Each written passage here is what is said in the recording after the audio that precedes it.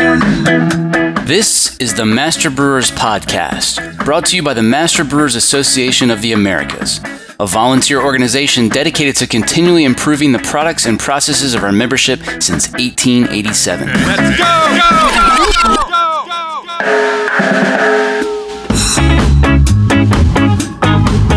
Master Brewers brings you interviews with the industry's best and brightest in brewing science, technology, and operations.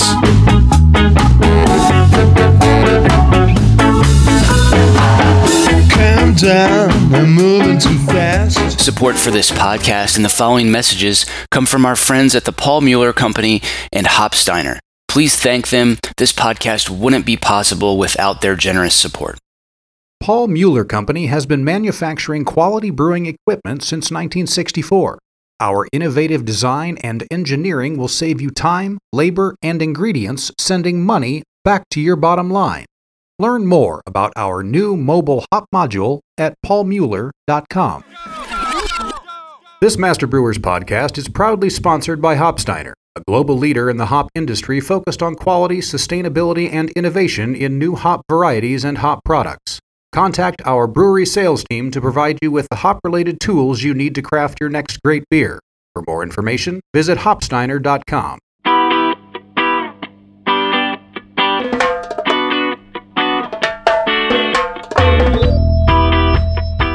The disease has moved out of Africa. It's now into the Middle East, and so it's only a matter of time before it arrives. So we're trying to develop resistant varieties and just have them out there. So when this fungus does arrive, it won't, as I say, clean our clock.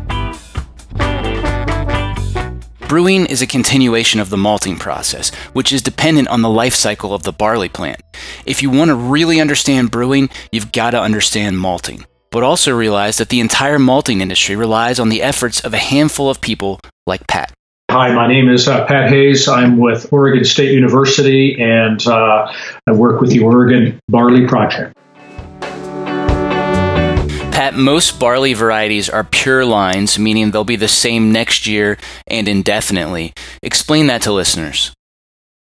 Yeah, so a barley flower has both male and female reproductive organs, and so it is going to self-pollinate. And that means that with every cycle of self-pollination that you reduce the percentage of heterozygosity by 50%. So let me give you a concrete example. We cross Golden Promise by Full Pint, and that first generation, which would be the F1 or the hybrid generation, that one will be 100% heterozygous at every locus where Golden Promise and Full Pint differ. Barley breeding is a public endeavor in North America. You, for example, work for Oregon State University, but breeding is privatized in the rest of the world. Why is that? Well, there's a lot of reasons, I think, for the fact that we still see public sector engagement in plant breeding in the United States with barley and wheat, most notably. And you see private sector engagement elsewhere. It's really sort of an evolutionary kind of a process. If you look at Europe, where there is almost exclusively private sector barley, that system really kind of kicked in after the Second World War, where you had research institutes dedicating themselves to kind of pure science, and then you had the private sector as the developer and the outlet for products. Here in the U.S., we saw a similar trend with hybrid crops. And so if you take corn, for example, there very little public sector involvement in developing hybrid corn varieties. That's almost exclusively private sector. Soybeans are self-pollinated, and we saw them go from the public to the private sector. And in the U.S. now, there's actually increasing engagement of the private sector in barley. For example, domestically, AB InBev and Coors have their own breeding programs. And then we're seeing an increasing presence of barley varieties from European companies such as Ackerman and Lima Grain cereal seeds. So we may be at sort of a kind of a tipping point, if you will, in the U.S., where we still have very viable, active public programs, but we also have very effective private sector programs. So far, there's excellent collaboration between all of those in the U.S. Is there an advantage one way or another? Does barley breeding suffer in the U.S. without a bunch of private funds behind your efforts? Well, obviously we'd probably, I could say blithely that we would do better if we had more funding. And at this point in time, we do have significant private sector support for our program via the American Malt Barley Association, for example, Great Western Malting, Mecca Great Estate Malting. So different private entities put money into our research program. And so, down the road, 10, 20 years from now, the question would be, are those entities still going to be supporting a private sector program, or will there be new relationships that are established between, say, malting and brewing companies and the private sector? That just kind of remains to be seen. Probably every brewer understands that barley breeding is a 10 to 15 year process, but I bet most of them couldn't tell you why that is. Walk us through all the steps along that path to commercial acceptance. Right. So it is definitely a situation where you have to take the long view. Let's harken back to that example that we had at the outset here of crossing Golden Promise by Full Pint, for example. And so I said, hey, we got this F1 generation. It's 100% heterozygosity. That would be F1 hybrid seed. And so if we were in the corn business or the hybrid tomato business, that's what would be marketed. And barley does show some hybrid vigor, otherwise known as heterosis at the F1 generation. But for a number of reasons, F1 hybrids don't really fit the malting barley picture at this point. And so what you have to do is go through various cycles of self-pollination until you're at, say, the F7. That would be 7 or 8 generations after making the initial cross, before you are sufficiently homozygous or sufficiently pure, if you will, where you can start to have confidence in the performance of potential varieties at both the agronomic and the malting quality level. There's a couple of ways to kind of speed that up a little bit, so you can engage in off-season nurseries, they're called. So, for example, I might have my F1 in Oregon and do my F2 generation in Chile, and then bring that back to Oregon for the F3 generation. And thus I can compress the breeding cycles. I can also compress the breeding cycles through what's called double haploid breeding, and we may go into that in a little more detail. But it's just it's a way of going from the F1 generation to complete homozygosity in one leap. But once you're at that completely homozygous stage, you've really only begun the process of thorough vetting of the potential variety for its agronomic and malting quality characters. The American Malt Barley Association, Malting Barley Association, I should say, has, for example, a very defined series of steps that a variety goes through before it gets to final approval. And that is a multi-year process that's designed to give farmers, maltsters, and brewers confidence that the selection is indeed going to perform as expected. Could you get into a little bit more detail about crossing? What is, on a practical level, what does that actually look like for you? How does that process work? Look like is definitely a good way to put it. With deteriorating eyesight, then increasing magnification becomes necessary. So if I look into a barley floret, I need like at least 2 X's at this point of reading glasses to see what's happening down in there. So if you imagine a barley spike, or head as we'd call it, then each of the flowers is what's called a floret. And what you need to do is you need to emasculate that, each of those florets, in order to turn it into a female. Because as we discussed at the outset, the barley flower is what's called a perfect flower. And so it has male and female reproductive organs. So you take a pair of scissors and you cut across that floret, which is about the size of a pencil eraser, more or less. So you cut across that thing, and then you need to go in with a pair of tweezers and pull out the male reproductive organs, which are called the anthers. And there's 3 of them in there. And each of those anthers is about the size of, half of a chopstick in width and maybe, one knuckle, half a knuckle in terms of length. And you need to pull those things out completely because each anther within it has thousands, tens of thousands of pollen grains. And so you need to get everything out of there at the right point in time.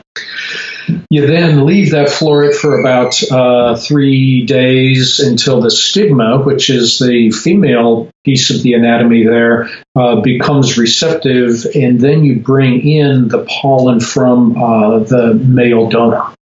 What are the most challenging parts of the whole breeding process for the breeder? I would say that it's having to throw away things, and that's what plant breeding is, just sort of about being ruthless, that you've gone to all the work to create these F2s or F3 segregating generation material or these double haploids, but you can't keep them all. And so you need to just be ruthless in your selection process. And even when you have a potential selection out there that is really outstanding for one attribute or another, then you still can't keep it. It's got to be outstanding for all attributes. Yep, you've probably thrown away the next greatest barley variety hundreds of times, right?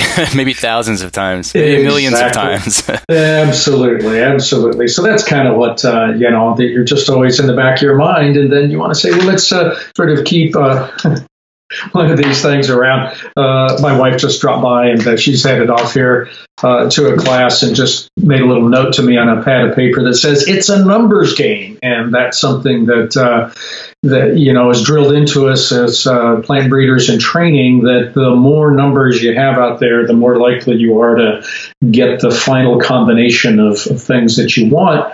So we try all sorts of tricks to maximize the odds of picking that winning variety, and that's sort of where contemporary genetic tools come in. That's great. Well, I wanted to talk about some of those tricks, and I'm sure you field a lot of questions about genetic tools.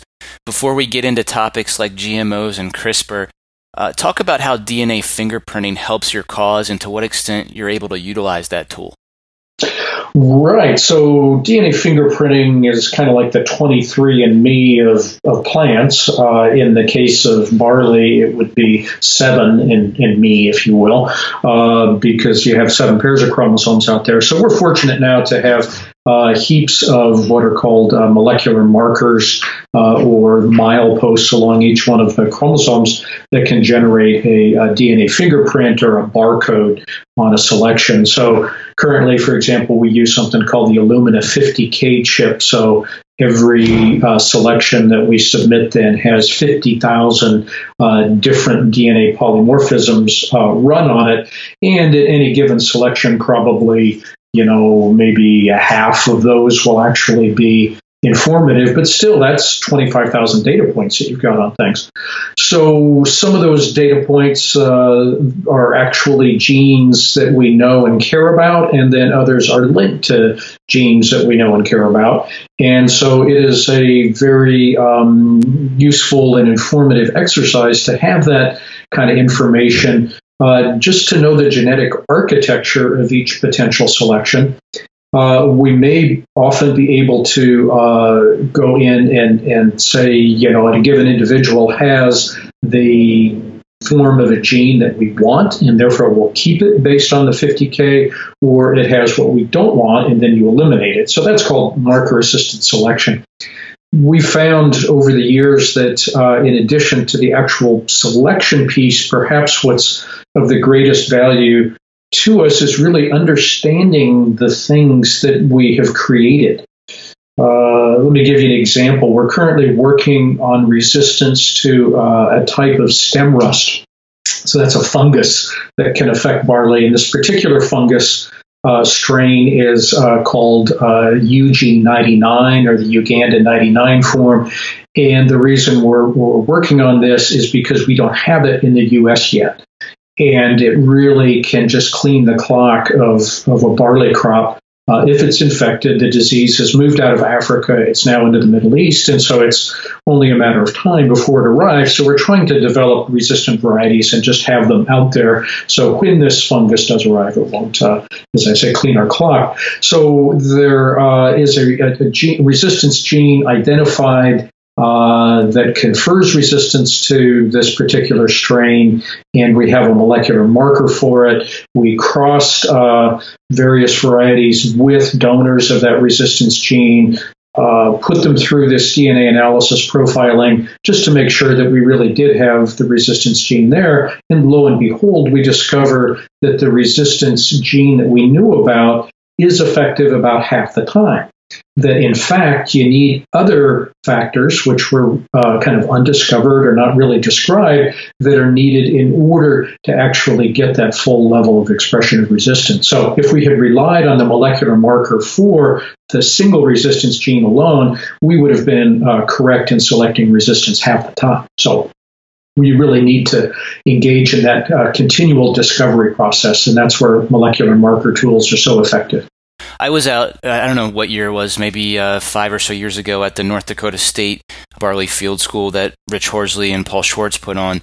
At the time I was there, they were actually building, I can't remember if it was a BioLevel Safety 2 or 3 lab there, to bring over that stem rust so they could use it there in that facility. Do you have a facility like that at OSU, or do you have to, when you go to test the line that you think has resistance, do you test it here in the U.S., or do you ship it over to where the disease is and put it up against it there? Well, we try to do all of the above. So we work extensively with Brian Stephenson at University of Minnesota, where they have one of these biocontainment facilities. And so he's a pathologist specialist in these rusts. And so there's a whole just phenomenal skill set that's required to effectively inoculate and then assess the level of disease on seedlings in these biocontainment facilities, because there's limited space in there is what they can actually be testing. And so generally those tests are conducted on plants that only have a couple of leaves. So in plant resistance breeding, then we want to be sure that the resistance is effective at the adult plant stage. And so the place you want to do that then is in the presence of natural infection and at a stage that's going to matter. And the only way that we can do that is to get our material to Africa. And thankfully, the USDA ARS conducts a series of experiments every year throughout Africa in order to allow us to test things. Now, they can only accommodate a certain number of selections in those trials because every breeder is wanting to test material there. So we kind of go through the seedling work through first with Brian, understand what's happening there, and then send a very limited subset of potential resistant sources and then the appropriate susceptible and resistant checks to Africa for confirmation.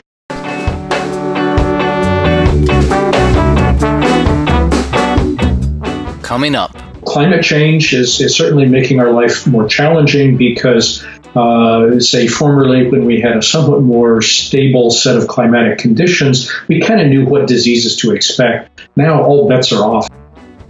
I'm John Bryce, and you're listening to the Master Brewers Podcast from the Master Brewers Association of the Americas.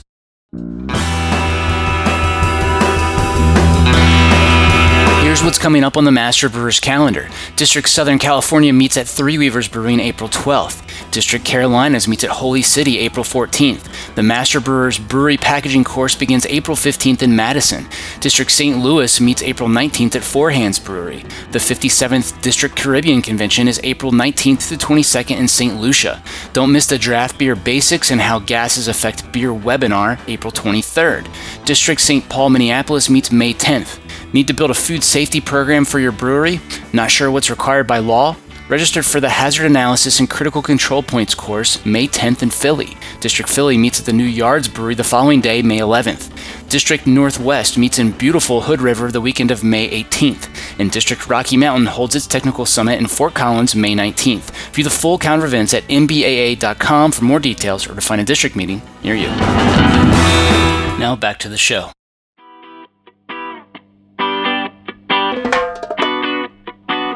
As we've already alluded, one of the main objectives of barley breeding is to outrun the never-ending pursuit of disease. During your career, has it felt like breeding has lost or gained ground in that race against disease? Well, it's, so that whole race is sometimes referred to as the, Red Queen hypothesis out of Alice in Wonderland. And it's just like the faster you run, the more you stay still. So it's a constant process. And kind of hearkening back to that earlier discussion of how many, potential next best varieties have we thrown out. It's really heartbreaking when you have a selection that you're really excited about, and then some new strain, new form, new something comes up, entirely new disease, and then just takes it out. And so you have to just set it aside. We say that things like that they go into being good parents. And so, it turns out that a favored selection turns out to be susceptible to something. We've seen leaf rust, for example, emerge as a major problem for us. For years, we never even worried about leaf rust. And then it showed up, and some really nice varieties and potential varieties we had were susceptible. And so you say, well, we can't continue those as varieties, but we can cross them to other things that do have resistance to leaf rust, for example, and then select for resistant progeny. So climate change is certainly making our life more challenging because, say, formerly when we had a somewhat more stable set of climatic conditions, we kind of knew what diseases to expect. Now all bets are off. It seems that every year with the greater volatility that then we have new things showing up each year, and then they won't show up for a couple of years. And then sometimes we just get lucky, right? You want to tell the story of the variety Kindred? Ooh, I don't know that one in detail. Okay, well, that's one of the North Dakota varieties that I forget what disease came along and wiped out the entire crop. I think this was in the 40s. Yeah, there was just this one barley plant left that had resistance, and it was a pretty interesting story. Yeah, I would surmise that was probably RPG1 and stem rust, because the same stem rust, but different strains of it have been, afflict wheat and barley throughout the Midwest. And this RPG1 has remained effective against the races of stem rust that we have since the 40s. So hence I'm thinking that Kindred might tie back to that stem rust story, but you want to confirm that. Yeah, okay. Well, hey, going back to the DNA fingerprinting, I'm curious if you wish you could do more with that. Is there a cost roadblock there, or do you feel that tool is being utilized, as much as we could right now? Oh, there's certainly a cost roadblock in the sense that we call that genotyping, that step of getting molecular markers. So we budget that into our grants, and so we are typically constrained by how much genotyping we can actually engage in based on how much grant funding we have. So we've been fortunate in the barley community to have had a couple of these big federal grants called CAP grants that have allowed us to pretty much get as much genotyping as we need. There's an outstanding sort of backstop or second level of access built into that, which through what are called the regional genotyping labs. And so these are USDA facilities that are funded specifically to provide genotyping services to wheat and barley. So until now, we've worked with North Dakota State University on this it's called Illumina genotyping, and so the one where we currently have the 50K. So we pay for the reagents to run the 50K, but then they provide the expertise and they have all the equipment and so forth to do that. So it's kind of like at cost to get that genotyping service. We're currently working with our local genotyping lab at Washington State University with Devin C. to develop what would basically be a free genotyping service on a more limited set of markers, but that has been carefully selected to be informative. And so that is something that we'd be able to routinely apply to our breeding program. And I would imagine, are all these different public breeding programs actively sharing this genetic mapping with each other? I would think that they would. Absolutely, yeah. So if you take the example of the CAP projects, all the data that were generated through those projects went to something called the T3 database that's organized and managed out of Cornell University. So all of that genotype data is available to anyone, public or private sector. And then, for example, with this Washington State University platform that we're working on, Jamie Sherman at Montana State University and our group chose the initial markers to go on that. And then we worked with Devin, and then Jamie's got a student who's going to identify more markers so that we have a more robust platform. So our community, thankfully, is very open and collaborative. That's great. We're about to produce an episode on the topic of brewer's yeast modified by CRISPR to produce hop flavor and aroma compounds. You may have seen this in the news recently. About a year ago, you didn't think that CRISPR would be used in public barley breeding programs. Does that still hold true, or has anything changed? Well, I'd say that CRISPR will probably not be used in public breeding programs to develop finished varieties, just because of the cost of the intellectual property that's likely to be associated with that. And however, as a research tool, it could be absolutely outstanding. And if you come up with a particular validated phenotype that you've accomplished through CRISPR, you could ask the question and say, hey, if I had this particular attribute in there, would that variety be worth $350 a ton, or $375, or $400, or whatever it's going to take to pay the royalties to cover those IP costs that are related to the CRISPR technology? I've noticed many of the breeding programs here in the U.S. have devoted more resources to winter barley breeding over the last decade. Could you comment on that shift, as well as how the priorities of your own program have shifted over the years? Yeah, so the shift to winter barley, I think, is a reflection of climate change and an acceptance that this is real, that it's something that we need to be concerned about, and it's also a reflection of changing cropping system patterns, some of which, again, tie back to climate change issues. But barley is a crop that is always going to be challenged in terms of price. We're currently seeing a situation where we have a relatively stable U.S. barley acreage. Most of that barley is destined for malting uses, and most of it is grown under contract. And so, kind of hearkening back to the CRISPR question, whoever is contracting that barley is going to have to be willing to pay an additional premium to whatever intellectual property is associated.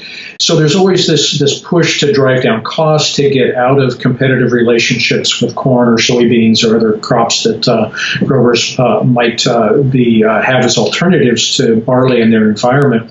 So fall planted barley is in concept going to be able to take better advantage of available precipitation. It's going to prevent soil loss through erosion and potentially ameliorate some of that fertility runoff and contamination that we see when you do not have ground cover over the winter. So those are all some sort of, what would you say, ecosystem services of a fall planted barley. In general, we see a yield advantage of, say, around 20% in most cases if the fall planted crop survives the winter as compared to a spring crop at the same location. So that's kind of intuitively appealing, because if you get the seed out there in the fall, that plant germinates, establishes a root system, and can just take off and get going. So, for example, right here in the Willamette Valley now, our fall planted material already has multiple leaves out, and some of it is starting to think about transitioning to a reproductive stage, and we haven't even planted our spring crops yet because the soil is too wet for it to work the ground.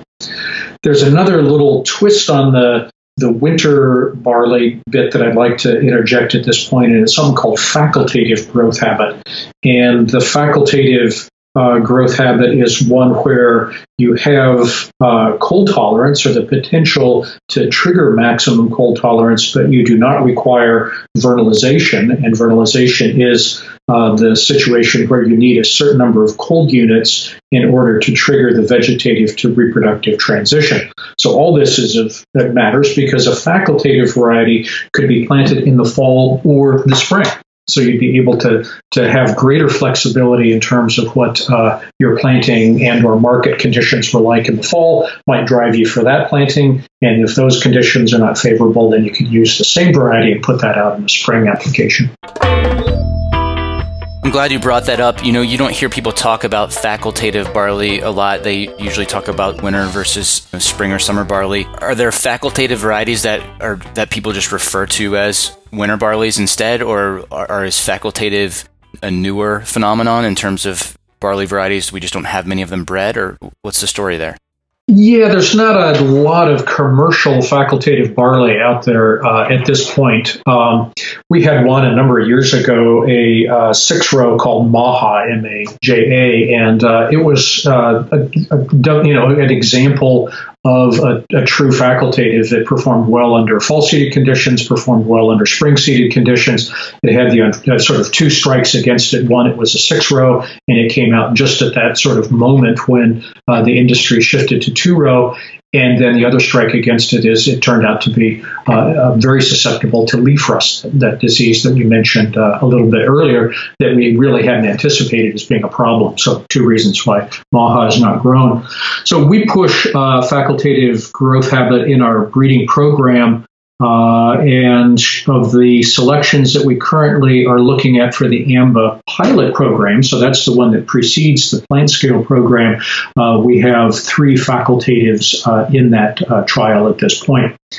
It does mean that a breeding program has to kind of do really twice as much work, if you will, because you want to test your facultative under fall planted conditions, and then you want to test it under spring planted conditions. For you to breed a facultative barley, are you having to cross a winter with a spring, or is that not how that works?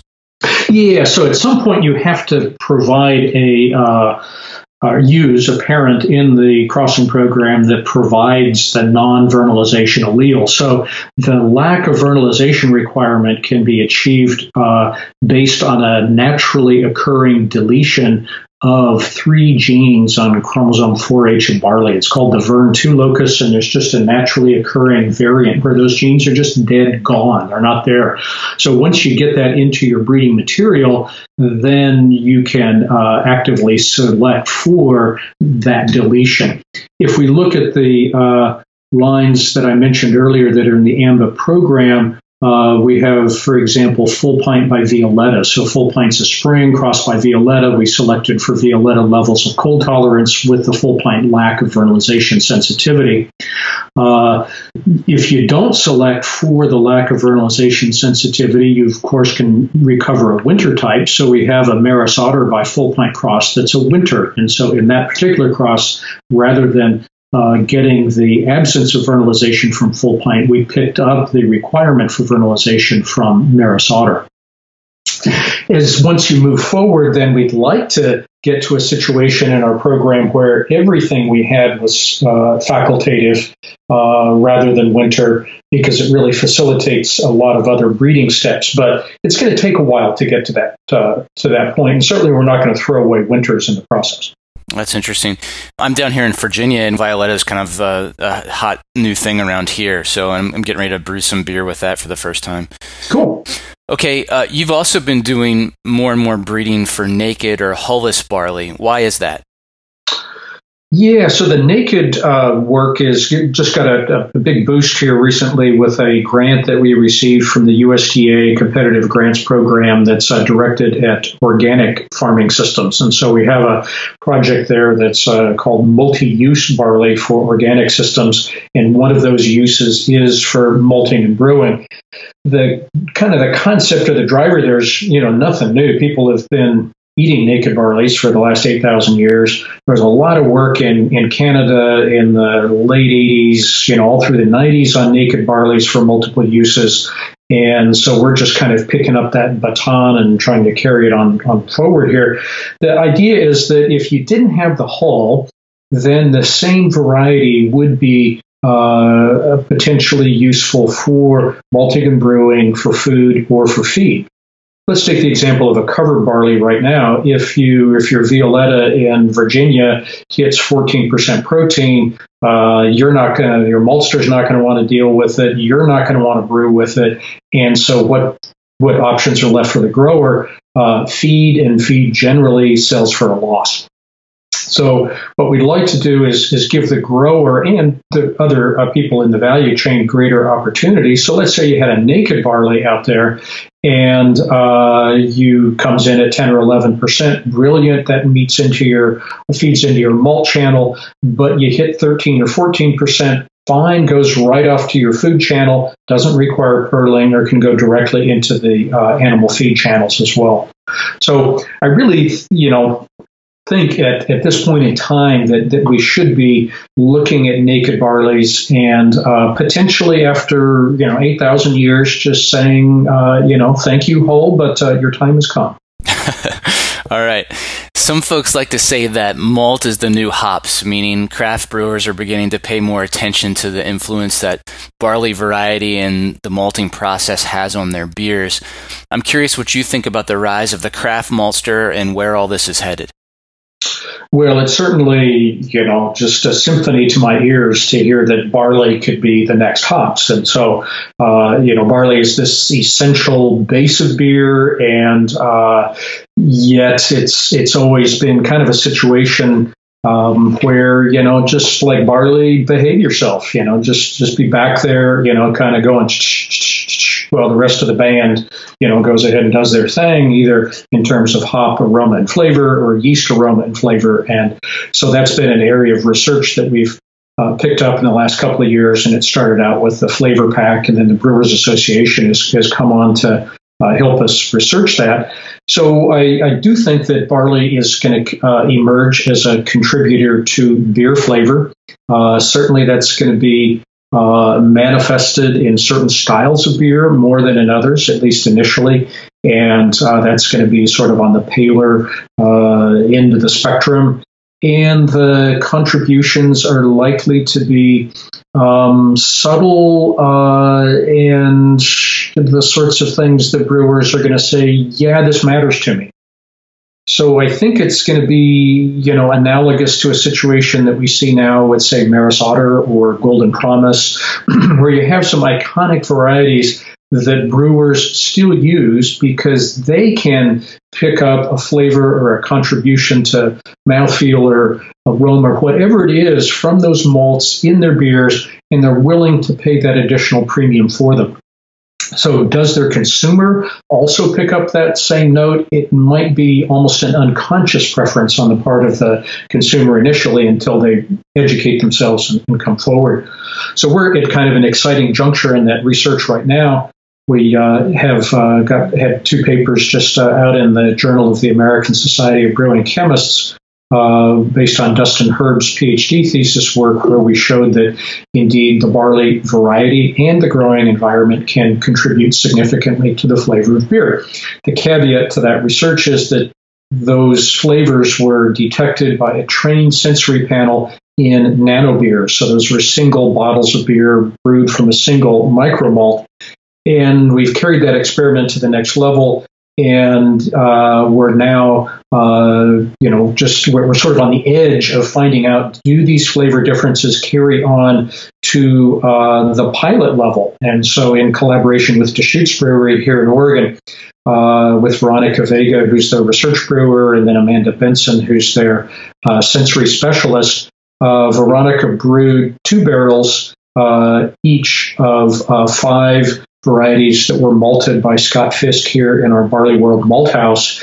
And those beers are finished and they've been sent out to trained sensory panels. Deschutes has a panel. Firestone Walker has a panel. New Glarus, RAR Malting, and then at OSU. And so those 5 beers, 2 reps each. We've got 3 Oregon Promise selections, and so those are the potential novel contributors to flavor compared to Full Pint and compared to Copeland. And so the jury is out, and the verdict should be delivered, by end of this month.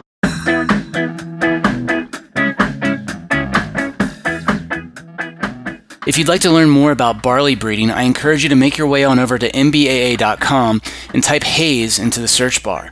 That'll get you to a webinar called Breeding Better Barley that Pat put on about a year ago. It's totally free for Master Brewers members who can watch Pat's webinar on demand, along with all the other Master Brewers webinars since 2014.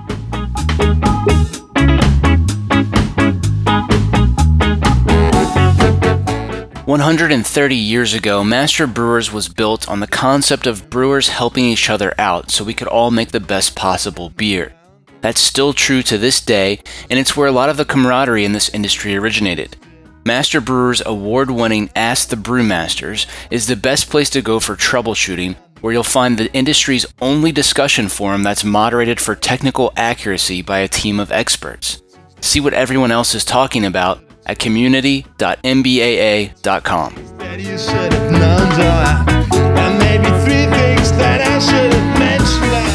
Did you enjoy today's episode? Would you like us to keep making more? If so, there's a really simple way you can let us know. Subscribe, rate, and review the Master Brewers Podcast on iTunes, Stitcher, or wherever you get your podcasts.